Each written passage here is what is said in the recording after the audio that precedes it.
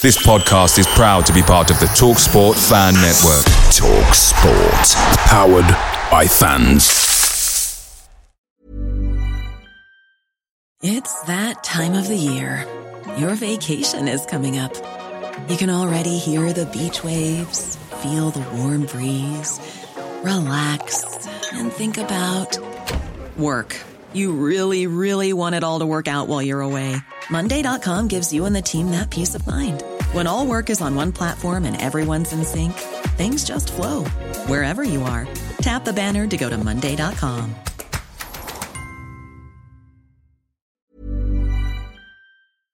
The TalkSport Fan Network is proudly supported by McDelivery, bringing you the food you love.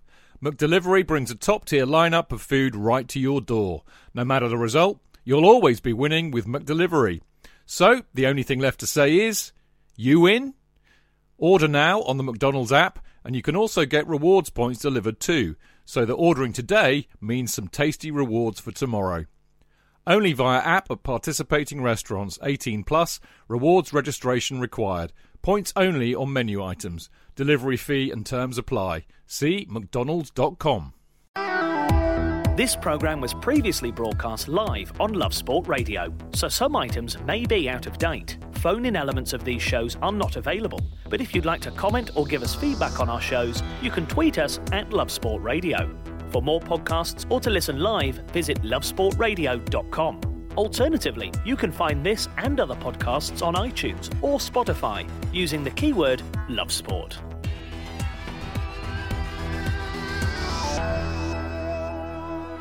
Spurs spanked but badly beaten by Bayern. A little bit of up, little bit of down, fellas. In Frank Lampard's very own words, it's been a sobering 7 days for Chelsea as they remain in pole position for a Champions League spot next term, but stare an exit from that very competition in this. We'll be getting into all of that. We'll be looking ahead to the clash with Bournemouth on Saturday.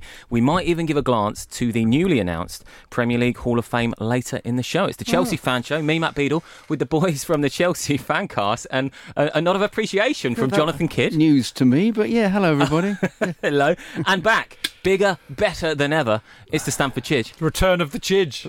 Return of the Chidge. It's really good to be back, man. And you know what? I know I've been completely away, and I know I've done a few with Skype, but it's like listening to your own funeral. You've done your time, haven't you, Chidge? It's awful. Don't do it, mate. It's, if you know, because I'm normally here and part of it all. If I kind of come in on, it's I like the eye listening contact. to your own. I like looking at you. I like that look of hatred you give me. You know where the punch is coming from. I know exactly. I know. Supposed it's good to be back. Hidden under the table normally.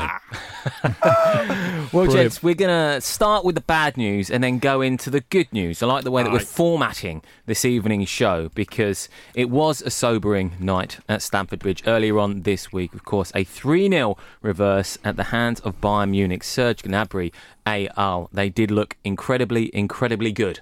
Stamford Chidge. Yeah. Well, I mean, the funny thing is, Matt, for 45 minutes, we rode our luck and we were in the game. Same old story. Not good enough to finish it. Bayern were a bit unlucky, but we were in the game. I mean, I remember I turned over. There was a mate because I get moved on a Champions League night. Yes, I get exiled from the Matthew Harding Upper, and I was in the shed upper, and there was a mate of mine who normally sits in the Matthew, and I kind of waved to him, and he looked at me, thumbs up at half time. I was like, yeah, this is okay. We're doing all right. 3 minutes in the second half, all over. Boom. Aspie slips, opens up the space. Rudiger's rubbish, and Rudiger's not looking. Unbelievable. But two very well-worked clinical goals. The Jonathan and I talked about it afterwards, didn't we? The thing that impressed us... you talked about it. I slumped. That, made a change, didn't it? There is actually video evidence of me actually being able to talk on our show, but, I slowly just fell out of shot. Yes, I know. You were not happy, though. You were sad. But we were talking about the pace down their left-hand side. Phenomenal. Alphonso Gnabry. Davies. Oh, my incredible. God. Wow. Yeah. They just motor. They reminded me of City. Useless. A German version of City. They had so much possession against us, Matt. But also the pressing as well was absolutely magnificent. Really good team, and you just what a fit team as well. And that chap Flick appears to have restored it to what it was. Hair Flick, yes. Flicking my hair. Not that kind of hair flick. Oh, not that, okay. Right.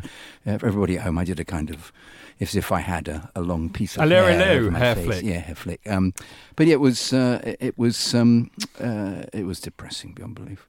Was it really depressing? Because I hear what you're saying. In terms of the first half, it was almost a case if you have a go, we'll have a go. It was kind of ends we away.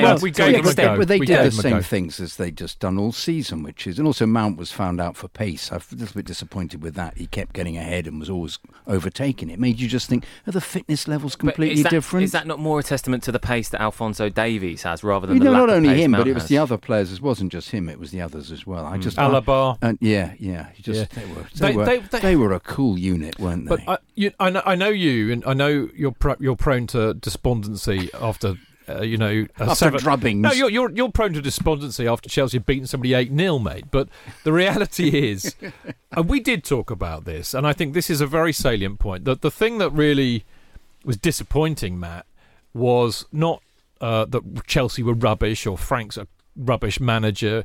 What is disappointing was just basically the wake-up call that it is. It just made me realise how far away we are from being competitive in the Champions League's latter stages again. I mean, before 2014, we'd reached something like 4 semi-finals and a quarter-final and a final, and won it in 2012.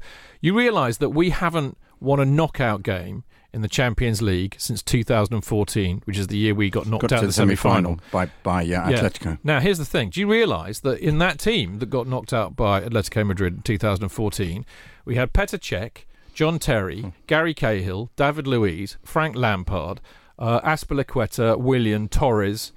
Hazard played in the second leg. The only one that was missing of the greatest ever Chelsea team for 10 years was Didier Drogba. Who have we got in the team now?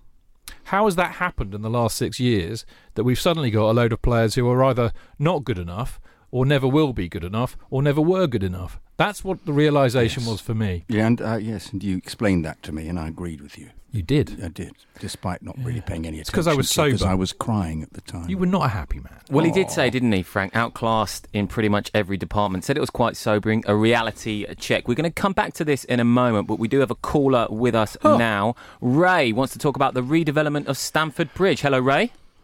Oh, hi there. Hello, guys. Great to have you with us. Yeah, thanks so much. What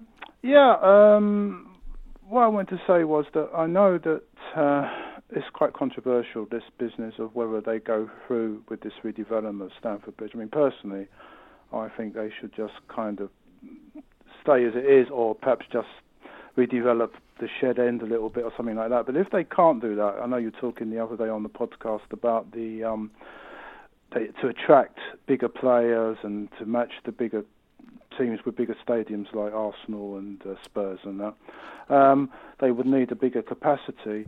So what I was thinking was that if that's the case, then really and truly, I think they should pull out all the stops to get this Earls Court deal going. I know it'd be a shame to leave the bridge, but it seems to me that looking at about the plans that they've got for the bridge, and it's a very difficult ground to develop the way it is. Plus, this terrible thing about having to move away maybe for 4 years to Wembley or wherever, which I think would be an absolute disaster. At least if it was at Earls Court, they could carry on playing at the bridge until it's done and then move straight in. If that's the case, I know that it's not clear whether or not Earls Court is available, but if it is, if they can get that move, I think that would be the right thing, even though it's a shame to leave the bridge after all these years. Hello, Ray. Good to hear from you again. And you. Yeah, nice to hear from you.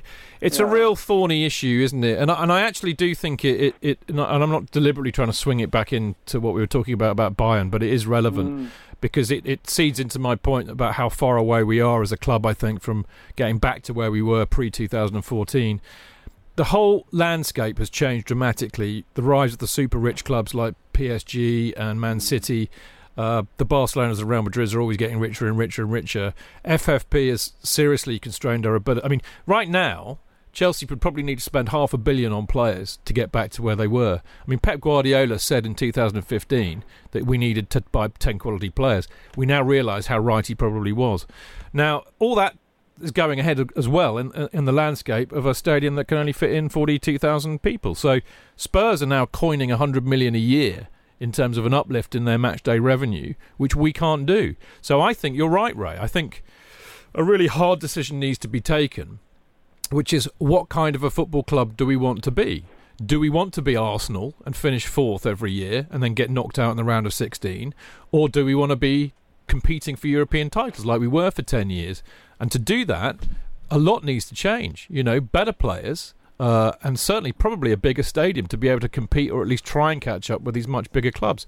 And I don't know the answer, Ray. They can't develop the shed end at all. Well, it's impossible. I cannot see. They're not allowed to because of the dwellings. No, exactly. But the current plans for the stadium rebuild at Stamford Bridge will lift the capacity by 20,000, but only 10,000 fans. Yeah.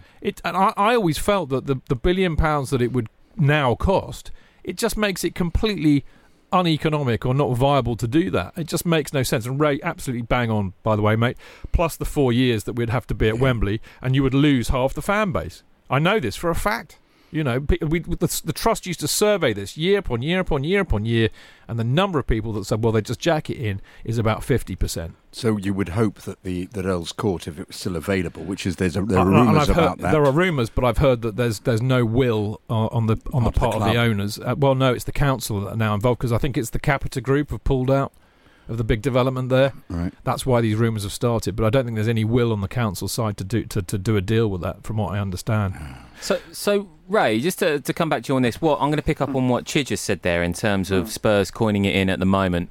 Do you think that there is a direct correlation between having a bigger stadium and then earning success? Because I suppose you can look at Arsenal, perhaps. Moving to the Emirates in 2006, it took them a good 9 years to get another trophy, maybe slightly less than that in the FA Cup, and that was the FA Cup. Yes, they then won 2 successive FA Cups, but does moving into a swanky new stadium instantly mean that success is going to come? Well, no, that's what worries me. I'm not sure it does, because the amount of money that it costs, how long would it take with the extra capacity of the stadium to get that money back? We're talking, I don't know how many, about £500 million or whatever it is. How long would it take, with the extra few thousand? And also, it's been said many times that the majority of the money now comes in from TV rights, rather than the gate receipts. So, and the other worry is, I'd hate to say it, but would we fill a stadium 60-odd thousand every week? Only if we're playing in the Champions League, Ray. Yeah. That's the reality. I mean, there is a counter-argument to all of this, which I think you're alluding to, Ray, and you're dead right. Right now, if you Google Deloitte's Football Money League, it'll tell you exactly what the proportions are. But we only get 15% of our total revenue from what they call match day income. So that's ticket sales and whatever you make on a match day. Most of the revenue does come from broadcast, and the remainder comes from commercial. But that's still considerably higher than match day revenue. So you could argue that you could just stay at the stadium and plough the money that you would have otherwise put into a new stadium into the playing staff. But of course the trouble that we have is that we're bankrolled by Raymond, and FFP will prohibit us from spending, as I said, the £500 million that I think they probably need to spend to get a team that were at the kind of levels that we saw, before 2014. But it's a real conundrum, Ray. Funny enough, I've written the reason I'm sounding a bit more lucid than I normally do on anything, let alone this matter, is I've just written my latest Football London piece on this very issue and that kind of conundrum. But it is a conundrum. Ray, thanks very much for calling in. Really, thank you, Ray. And a great topic as well. I'm really torn on this, fellas. Me because, too, Matt. Me too. I mean, we've often spoken back in the heady Fans Forum days, Chidge, on a Sunday afternoon about tradition and the romanticism of football. And listen, Stamford Bridge has been redeveloped already numerous times, of course, since back in the day. Exactly. We talk about the only bit that's there still is the East Stand, and that was new in 1973. Where I sit. Where you sit. The posh seats. But in terms of that new stadium, I'm very much a stickler for tradition, and I think Stamford Bridge is a great stadium. And you've seen what Spurs have done. Yes, listen, the Tottenham Hotspur Stadium, by all accounts, is one of the greatest stadiums in the world of football now. It is. But they still need to call it the toilet bowl, though. And it doesn't look like that'd be brilliant, wouldn't it? That doesn't look like they're going to win anything this season just yet. They don't look like they're going to win anything too soon. We've seen with Arsenal, and I just fear that suddenly Chelsea lose a bit of the identity by moving to a new ground. Yeah, absolutely. And there's the one thing we didn't mention was the CPO, Jonathan. Yeah. That issue. What do you do about that? Yes, which is the Chelsea pitch owners who own the surrounding, not only the ground, they own the surrounding. They own the footprint. The footprint, yeah. Of the whole thing. They've missed a marketing trick there. Go on. Free CPO. With Anthony Davis advertising it. On that note, I think we might move on. Cheers. Lovely way to finish. Tumbleweed. But it was good. Can I link something in when you have the moment? Yes. No, just is that they're talking at the moment. The response on social media has been that there are 8 to 10 players that will be axed, was the word that was used, in the summer because they've all been so dreadful this year. And I'm just intrigued by this knee-jerk response, which Frank actually was mentioned on his press conference today, said that there all these rumours are completely ridiculous. And yet you could see them selling several or letting some of them go. I want to talk about this. I'm interested in knowing who these 8 to 10 players will be as well. This is the Chelsea Fan Show. We've got those 8 to 10 players coming up. Giving your team a voice. Love Sport Radio. It's the Chelsea Fan Show here on Love Sport. Me, Matt Boodle, with the boys from the Chelsea Fancast, Jonathan Kidd and Stamford Chidge. Now, Kiddo, you teased us before the... He's the king of the teaser, mate. You know Such that. a tease. He is. Leapt into action just there. 8 to 10 players apparently set for the axe. Axe, that was the word that was used, the axe. That's not enough, Matt. And surely this is a knee-jerk. Surely. No, well, I said it, but apparently so did Frank. Said Frank today at the presser said it was a knee-jerk. But if you think about it, how many players have come to the... Of course he is. How many players have come to the end of their contracts? Pedro, do you want to do a head Giroud, count? Yes, do a head count. Go on, off you go. Giroud. Willian.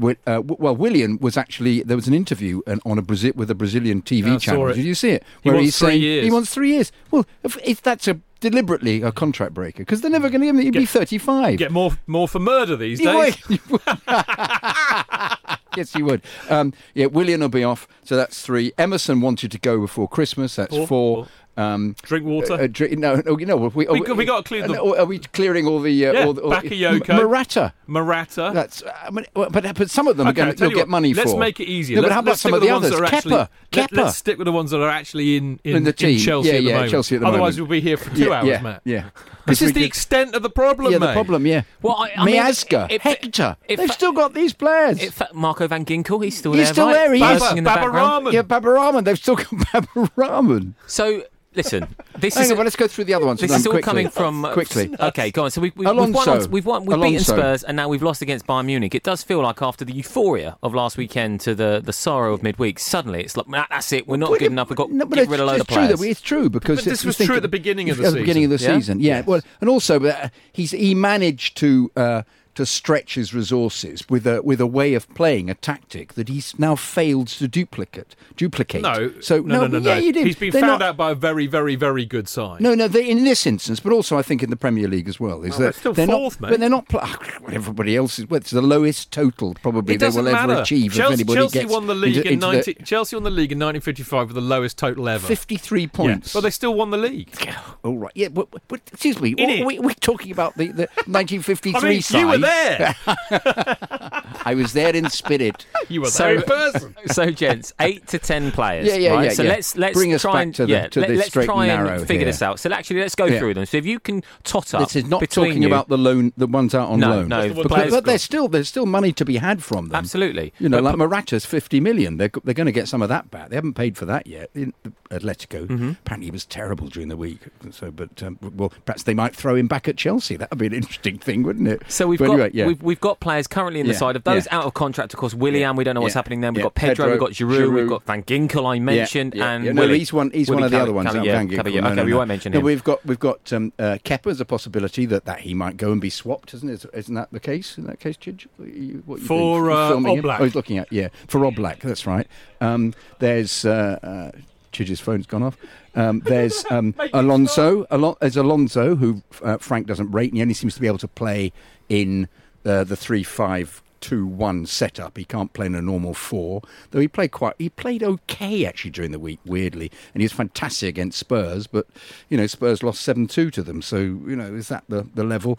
Emerson wants to go. Emerson wanted to go before Christmas.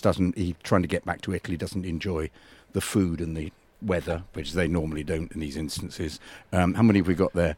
Well, this is it, right? So what I'm keen to know is, are there any big... Because these aren't surprises to me right now. No, Marcus that's Alonso, the point. not a That's the surprise. point. No, Emerson, none of them are not a surprise at all. No, absolutely. Willie, not a surprise. We knew this, as I said at the beginning of the season. The biggest issue, really, I mean, we were having a quick chat, Barkley. Quick chat about this, weren't we, in the break? The bigger problem is that, yes, we all know that there's a lot of dead weight in the club. It's all due to some very poor purchases and legacies of constant managerial changes over the last 6 years at least. It will take 2, 3, 4, maybe 5 transfer windows to get in, to get those players out, to get new players of decent enough quality in, because you cannot go and sign, the 10 to 15 players that we're talking about. So, as a Chelsea fan, because none of the youth are getting touched, they're obviously staying. So, are you then prepared to go? Do you know what? In Frank, we trust. In the system, we trust. Let's give it 5 years and see where we are. Yeah, I think the board will as well. Yeah. Yeah. Well, the board have to, because they're the ones that are responsible and culpable for the situation that we're in. That's the point. Yeah. Well, it depends how low the fortunes go. Of course, if they're possibly going to be relegated, I suspect that even Frank wouldn't stand by Frank for that. But that's not going to happen, is it? Listen, let's be realistic. Chelsea are not going to go down. I really don't think so. I think what this year has proved, fundamentally, and this is really important, actually, JK, not least because I've only just thought of it, but what this season has proved is that we can compete in the Premier League just about. We thought at the beginning of the season, we thought, it might be mid-table, might be a bit touch and go. We're lucky if we get 10th. We genuinely thought that. Yeah. What this season has proved is that even with a load of has-been and past-it players and youngsters, we are still good enough to get top 10. But is that because of the state of the Premier League at the moment? It could be, but we are. That's the regardless, fact. Okay. But we are not good enough to compete in the latter stages of the Champions League. Yeah. We're a Europa League level team, effectively. But I'd actually also like to suggest there has been a deterioration in the way the team have played this year. Yeah, but that's inevitable. Well, no, but it was even inevitable. I'm as combobulated as you are. Is that because against Ajax, the two performances were far superior to the one that we saw during the week. So you wonder what has actually occurred, whether they've just exhausted or they're not playing the tactics. I mean, from a pressing point of view, I was so intrigued by the way that they hunted in packs, the Bayern players, and we just occasionally, Mount once again tried his best to be the one person doing the pressing, but they just sat back and you thought, this is not the team that we started. Are you a team player with. Or are you an individual in a team? Both. You can't be both. You can't be both. I'm a man and I'm a woman. You might as well have said that. There is an element here, and you mentioned being in the top 4, gents. Not since match day 8 have Chelsea been lower than 4th spot. So regardless of what else is happening in the Premier League, that's very impressive. You came up against the Bayern side, who have recorded the best ever record in a group stage of the Champions League in Champions League history. There is a stat as well I saw this week in terms of mental fatigue, mental tiredness, that Chelsea outscore, I think, any other team in the Premier League so far this season in those 15-minute slots up until the final half an hour, 50 minutes of games. How interesting. So it's something to do perhaps with that concentration towards the end of those 90 minutes. And this was inevitable. And inevitable, even that this would happen to Chelsea this season, because this is one of the issues you have with youngsters. None of these youngsters have played in the Premier League. It is incredibly demanding mentally and physically, and they are not used to it. So we always knew that their performance would drop off anyway. We always thought that it might be inconsistent because youngsters are. The other issue is some of the more experienced players are getting older. Aspie's legs are going, right? Yes, Giroud can't play 2 matches in a row. Alonso, he never had much pace. No. But so there's a lot of players in there who are getting past their best and are feeling it more. So I am not surprised that Chelsea's performance is dropping off towards the end of the season, because the youngsters are not used to it and the old ones can't cope with that anymore. And I think as well, the game in midweek is... Listen, you have to kind of look at the positives, and I fully believe that's what Frank Lampard will do. But in terms of it being a defining result in his early tenure so far, he can look at that and go, do you know what? Okay, things need to change. Much like when Chelsea spanked Arsene Wenger on his 1000th game, I think it was it 6-0 or something? That was a defining moment in a different sense, in it was a case of, right, Arsene, it's time to go. And he hung on for a few more seasons when he should have left after that. For me, that was a defining, that's it. That's the change of the tide at Arsenal. With Chelsea, I think this is very much a case of, okay, we've been humbled, really, at the hands of a brilliant That's Bayern a very Munich good word team. for it, yeah. And we're not up to it, so now we look at what we do from here but on in. also you would hope that the players would learn from that and go, well, this is really what we've got to aspire to. And Frank will be telling them that at the moment and saying, look, with a few tweaks, I can make this team as good as that one. But there is a decision to be made here by the club. They have to want this. If they want to get back to where we were before 2014, it's going to take huge cojones, a lot of patience, a lot of money, a lot of time.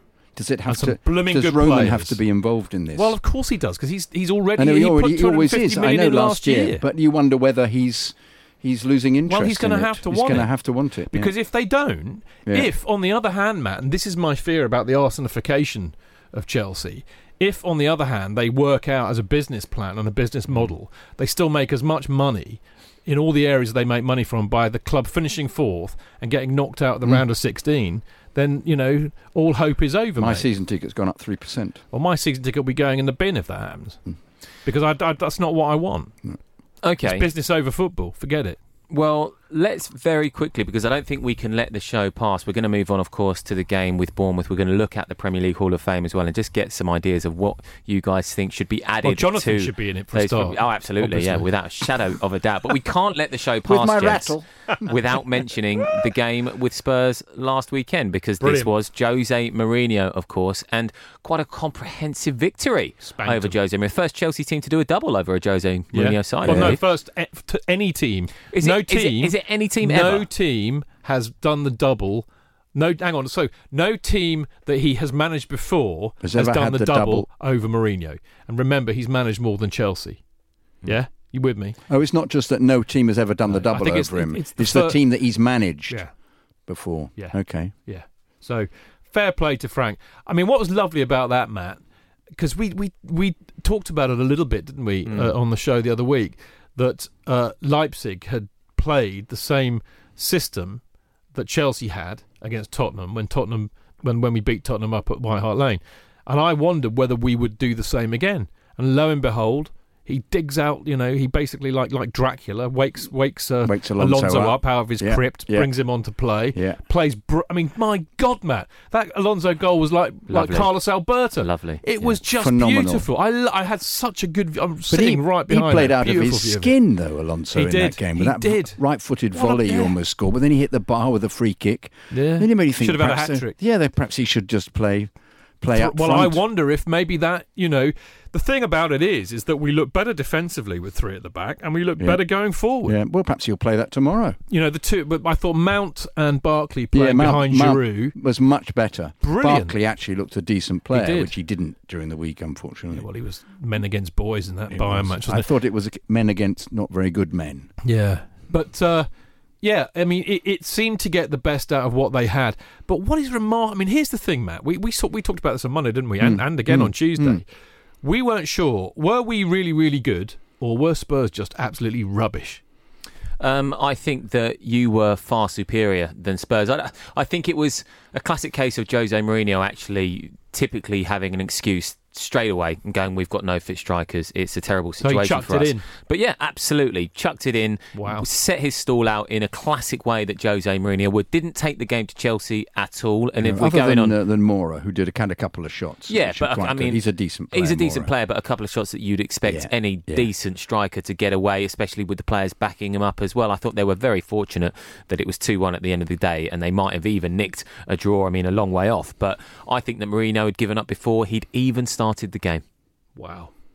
It's possible. I think he's done that before. He's done that with United. Do you think he was trying to tell Levy something about what was whether he does that? Because he then made his same statement about saying, I'm afraid I haven't got the players. Well, that's or was fine, he just making a statement about Son and Kane? But he had a January transfer window. Yeah, he knew happened. that Harry Kane was going to be out. He didn't bring anyone in. He has got an opportunity now to bring in a free agent if he really wants to. Trying to buy Giroud, didn't Trying they? to get Giroud in. Who, by the way, what's that? 14 goals in 14 starts for Olivier Giroud. And now? he was superb against Spurs. He's the thing about Ollie Giroud. There had actually been quite a clamour, and you'll know this having done this show, but there had been quite a clamour to get him involved if Abraham's not fit, because Michy Batshuayi is pony, mate. He's absolutely awful. Well, he's good for 10 minutes. He's a lovely lad, but he's not a footballer. He's not a footballer. So It was great to see Giroud start. I've always liked Ollie Giroud. I remember his debut, or it might have been his debut goals. It was down at Southampton. I was down there for that, and we were 2-1 down, and absolutely awful. And he came on, and he just turned the whole thing around, and he was so up for it and so pumped up. He's a proper old pro, passionate about the game, really up for it, and he's skillful. He holds the ball up. His goal Brilliant. was actually terrific. Striker's goal, wasn't it? Just one touch, boom, bap, straight into. Lovely, great finish. Yeah, great finish. Yeah. I mean, his goal against Islot the other day was great, apart from the fact his size 11 was offside. But what a great header! Yeah, absolutely. He's a very good player, isn't he? He's a good striker. We know that he can do a job, and he might be called into action tomorrow against Bournemouth because Tammy is indeed out. Yeah. We're going to get into that next on the Chelsea Fan Show. Chidge. JK. In all the years you've been following Chelsea, you hardly ever miss a match, home or away. But how would you feel if you couldn't be there and it's not on TV? Oh, Chidge, I'd be bereft, inconsolable. The thought of missing my beloved Blue Boys live. It's all too much. I know, JK, I know. It's all a bit too much, isn't it? Yes. Well, panic not. NordVPN have come to the rescue. They have? Yep, NordVPN allows us to watch any match, even if it's not on live TV here. They do?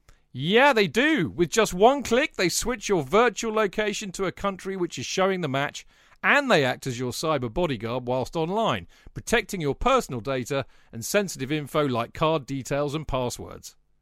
Oh, wow, great. But yeah, I bet that'll cost me a fortune. Actually, JK, it's only the price of a cup of coffee per month, and you can use your account across 6 devices. It's a bargain, JK, and best of all, no more tears for you. Oh, thank you, NordVPN. I'm so happy I could cry. Where do I sign up, Chidge? Well, to get the best discount off your NordVPN plan, go to nordvpn.com/Chelsea Fancast. There's no risk with Nord's 30-day money-back guarantee, and you'll help support the Chelsea Fancast. The link is in the podcast episode description box. Away days are great, but there's nothing quite like playing at home. The same goes for McDonald's. Maximise your home ground advantage with McDelivery. You in? Order now on the McDonald's app. At participating restaurants, 18 plus, serving times, delivery fee and terms apply. See mcdonalds.com. We've all got one, and we're not afraid to put it on display. Our opinions, that is. Share yours now at Love Sport Radio on Twitter or call us 0208 70 20 558. Love Sport Radio, your fan station. Chelsea Fan Show, me, Matt Beadle, with the boys from the Chelsea Fancast. Jonathan Kidd and Stamford Chidge returning to the show. Delighted to have him here, Great to be back. course. Now, gents, it is Bournemouth up next, and there are a whole bunch of classic football coincidences going into this one. Now, not a coincidence, but 2 defeats on the bounce to Bournemouth, of course, in the Premier League, hoping to avoid a third. Now, lost 3-0 in the week to Bayern Munich, the last team to win 3-0 at Stamford Bridge.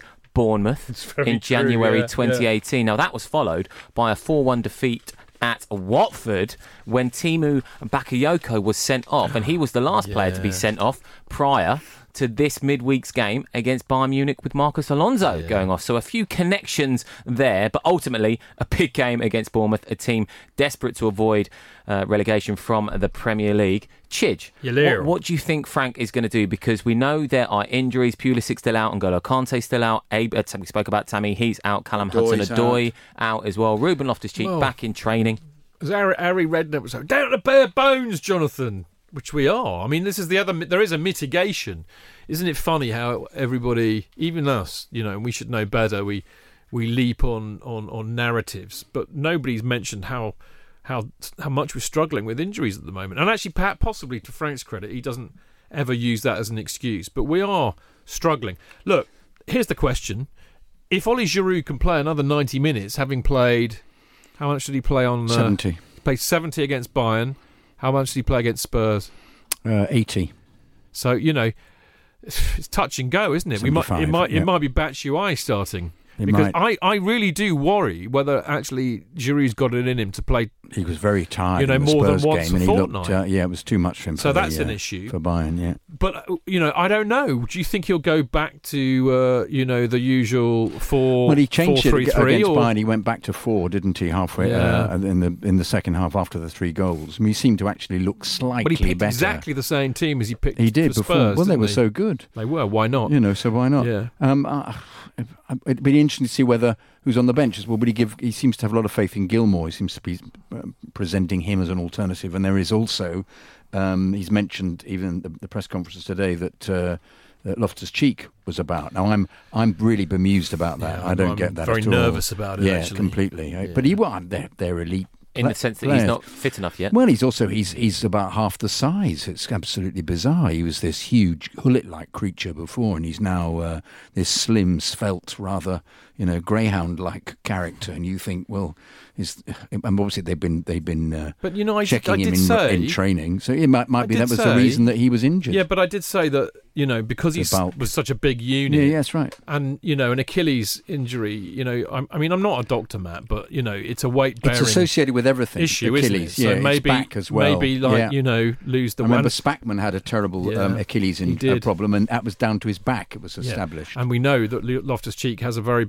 long-standing back problem. So perhaps they're happy with his weight now. Maybe they might have achieved that. Being to see how it's affected him as a player. I bet he's gone vegan, mate. And as well. I bet I don't know, but I bet he has. Yeah. That's how I've become so svelte. You have actually. Everybody in Radioland listening to this, Chidge is like a. For those of you listening in black and white, I'm a lot less fat. Yeah, he's a parody of his former self. Well, I'm definitely a parody. Yeah. That's the first time I've ever heard it called that. The good thing going into this weekend, gents, is that this is the first of 5 clubs that Chelsea play between now and the end of the Premier League season that are in the bottom 5. So you're playing all of the current bottom 5, which I think can only be a good thing. And when you look at the 6-pointers still to be played at the... do you not agree with that, Kiddo? Well, it just is the question of what they do. We've worked out that we can't... what are you showing me? The Premier League as it stands now. It's in your running order, love. What is? The run-in.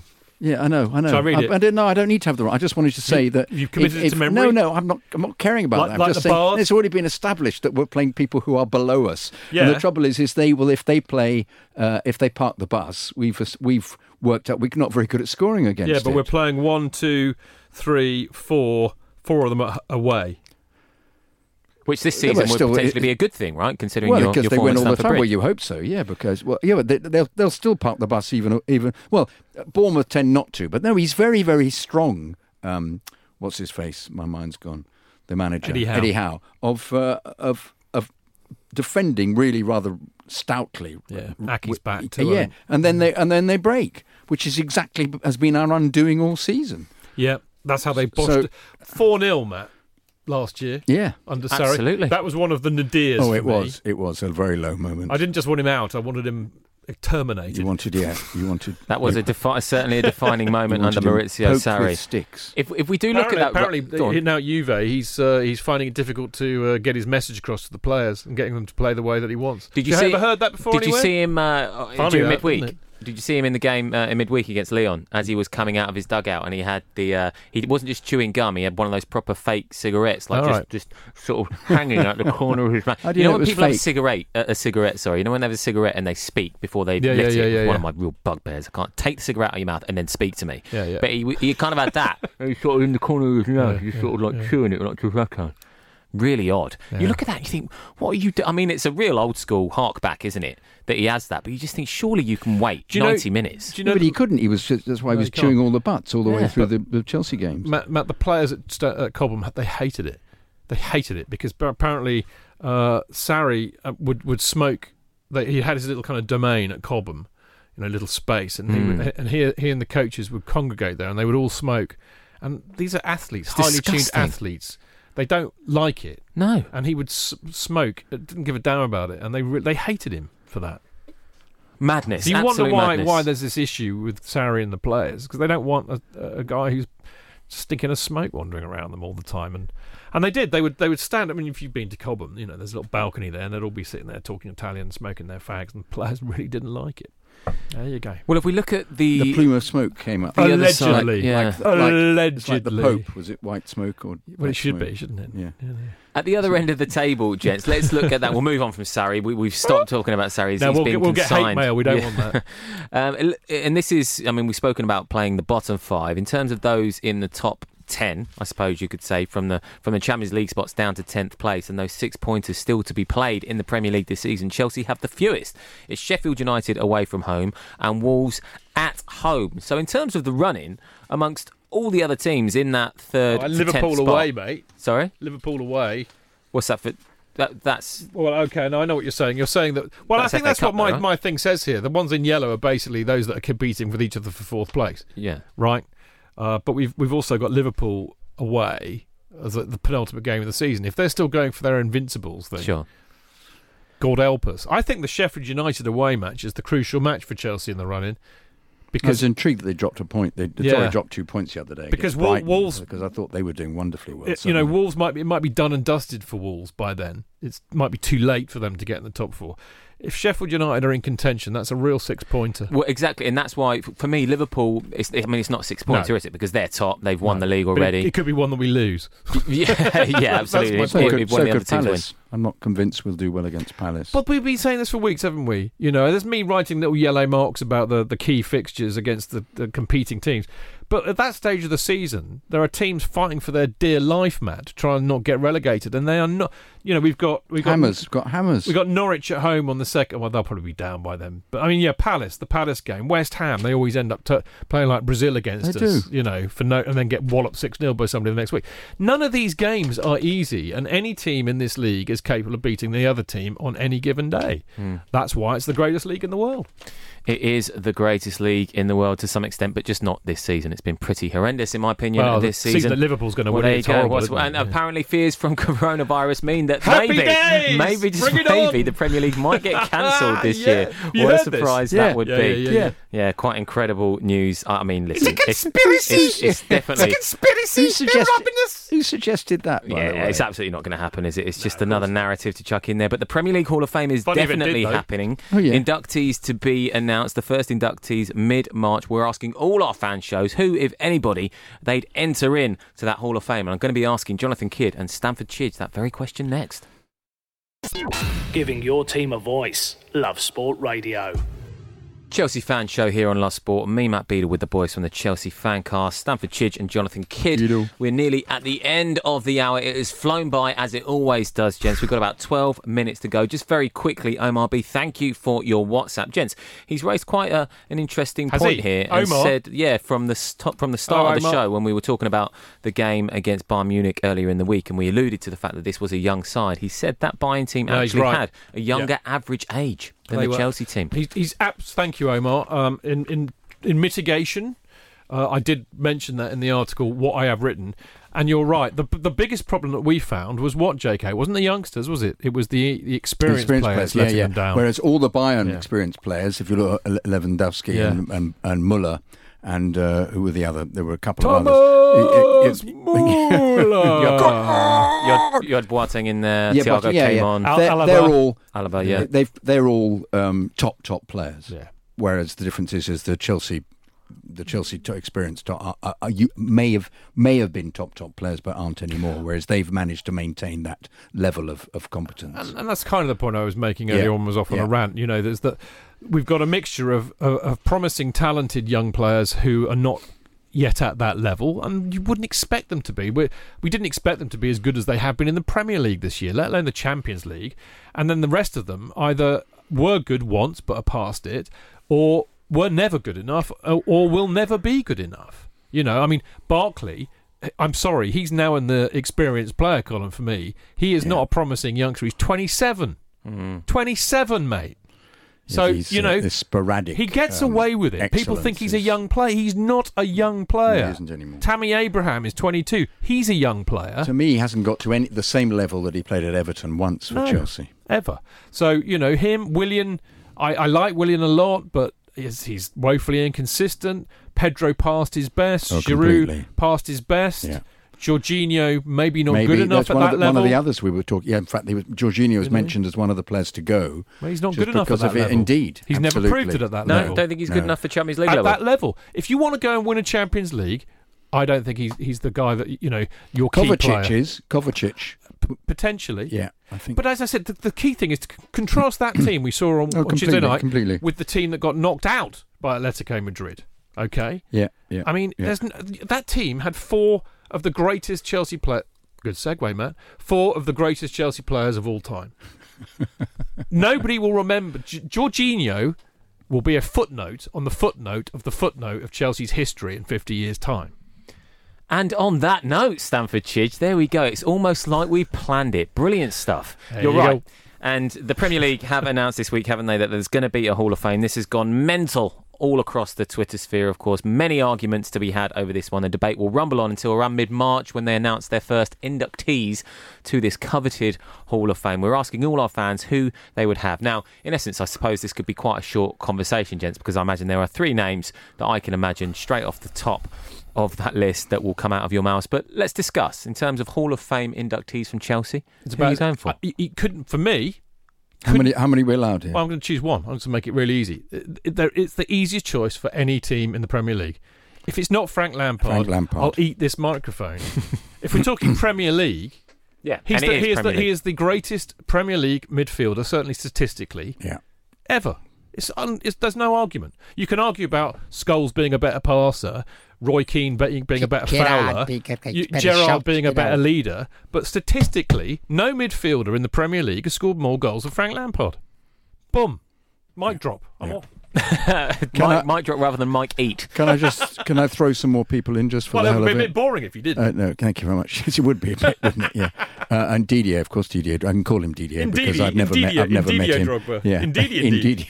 Didier, I have. And I'd like to throw a sort of curved ball in here to use a slightly baseball metaphor by suggesting Ruud Gullit.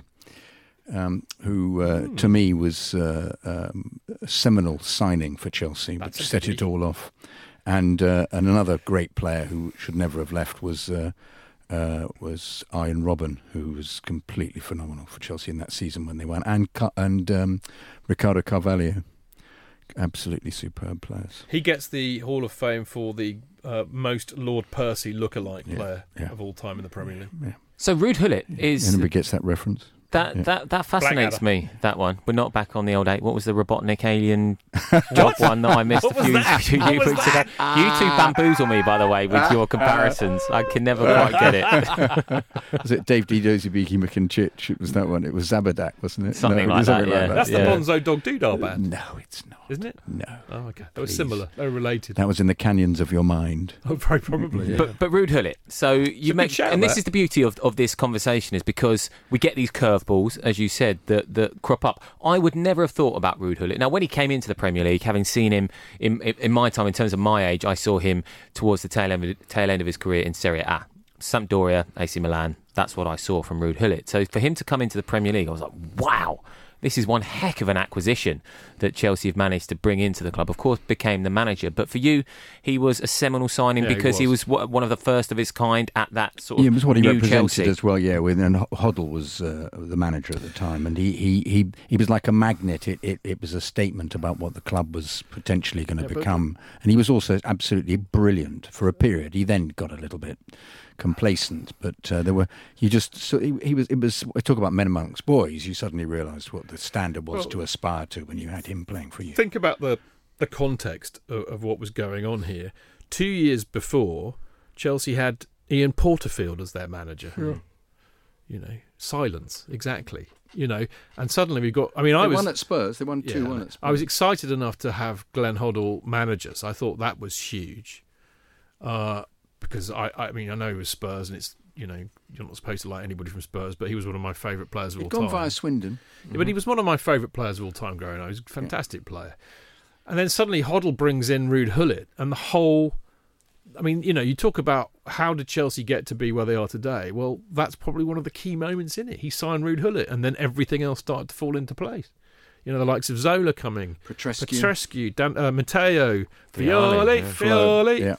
It all happened from that moment. Without Ruud Gullit, none of the rest happens. He was talismanic. It's like a sliding doors moment, mate. Yeah, it was. None of the rest of it happens without Ruud Gullit turning up. Yeah. Which is the beauty of this Hall of Fame that I do hope they recognise. I mean, I imagine when those first inductees, surely it's going to be Shearer, isn't it, straight off the bat, which it should be, 260 goals. But I do hope they look at those opening few years, because the likes of Gullit, listen, Eric Cantona, I know he wasn't in the Premier League for that long, but just for the karate kick alone. Well, there you go. And the league were crying out for another mercurial talent. Characters. You know, Paul Gascoigne was in Cantona. Italy doing his thing. They were desperate. English football was desperate for that. And Cantona came in, was at Leeds for a short period, and then Manchester United. And the fact that he bought them their first title in 26 years, I think it's those types of players that I hope they look at. Before, remember? Yeah, absolutely, of course. Oh, he has to be in it, Cantona. Well, you'd like to think so, but mentioning Gullit, I think is really, really good. And actually, didn't the club, when he first started, didn't he play in like a sweeper role at the time? Yeah. See, I couldn't believe that. It almost looked like he was just chilling out, just eking away He his ambled. days. No, that was the kind of what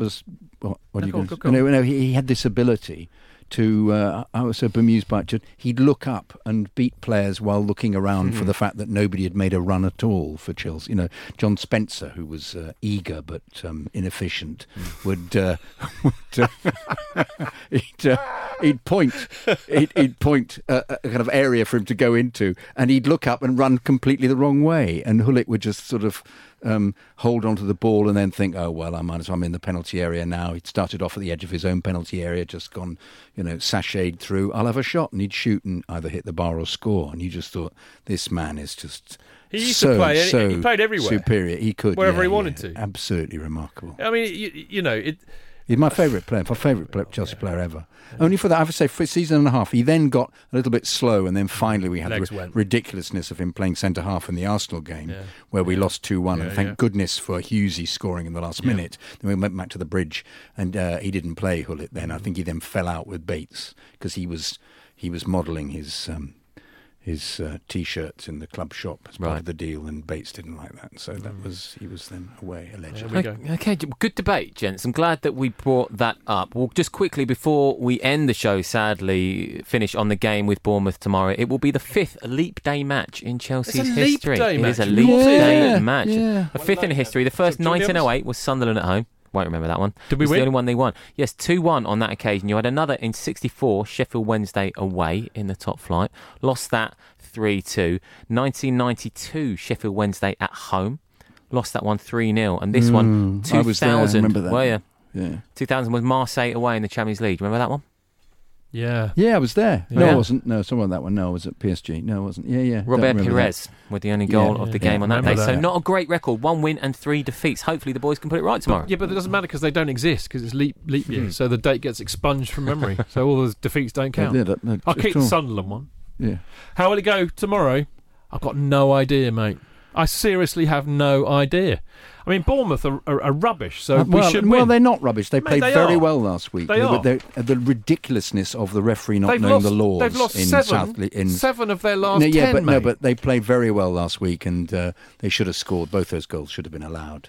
Just absolutely ridiculous. Well, that's on the shoulder. I mean, what was going on? They've suffered from VAR almost as badly as we have. Somebody's working out. We'd be second if all the VAR exactly that. Goals had gone in. Would be 12 absolutely goals. 12 ridiculous. goals better off. Yeah, exactly that. Yeah, indeed. Let's not get into VAR. We've only got a minute left, and I think we'll be here until the end please of not. the end I don't of the ever night. want to talk about it again ever. Gents, it's been nothing but a pleasure having you on the show. We'll be back next week at 7 p.m. on Friday to go through the action from tomorrow, and of course the FA Cup 5th round clash with Liverpool. Forgotten all about that. Yes, we'll see you next week. Thanks for downloading this podcast from Love Sport Radio. For more, go to lovesportradio.com for all the latest podcasts, news and views. Or for more, follow us at Love Sport Radio on Twitter.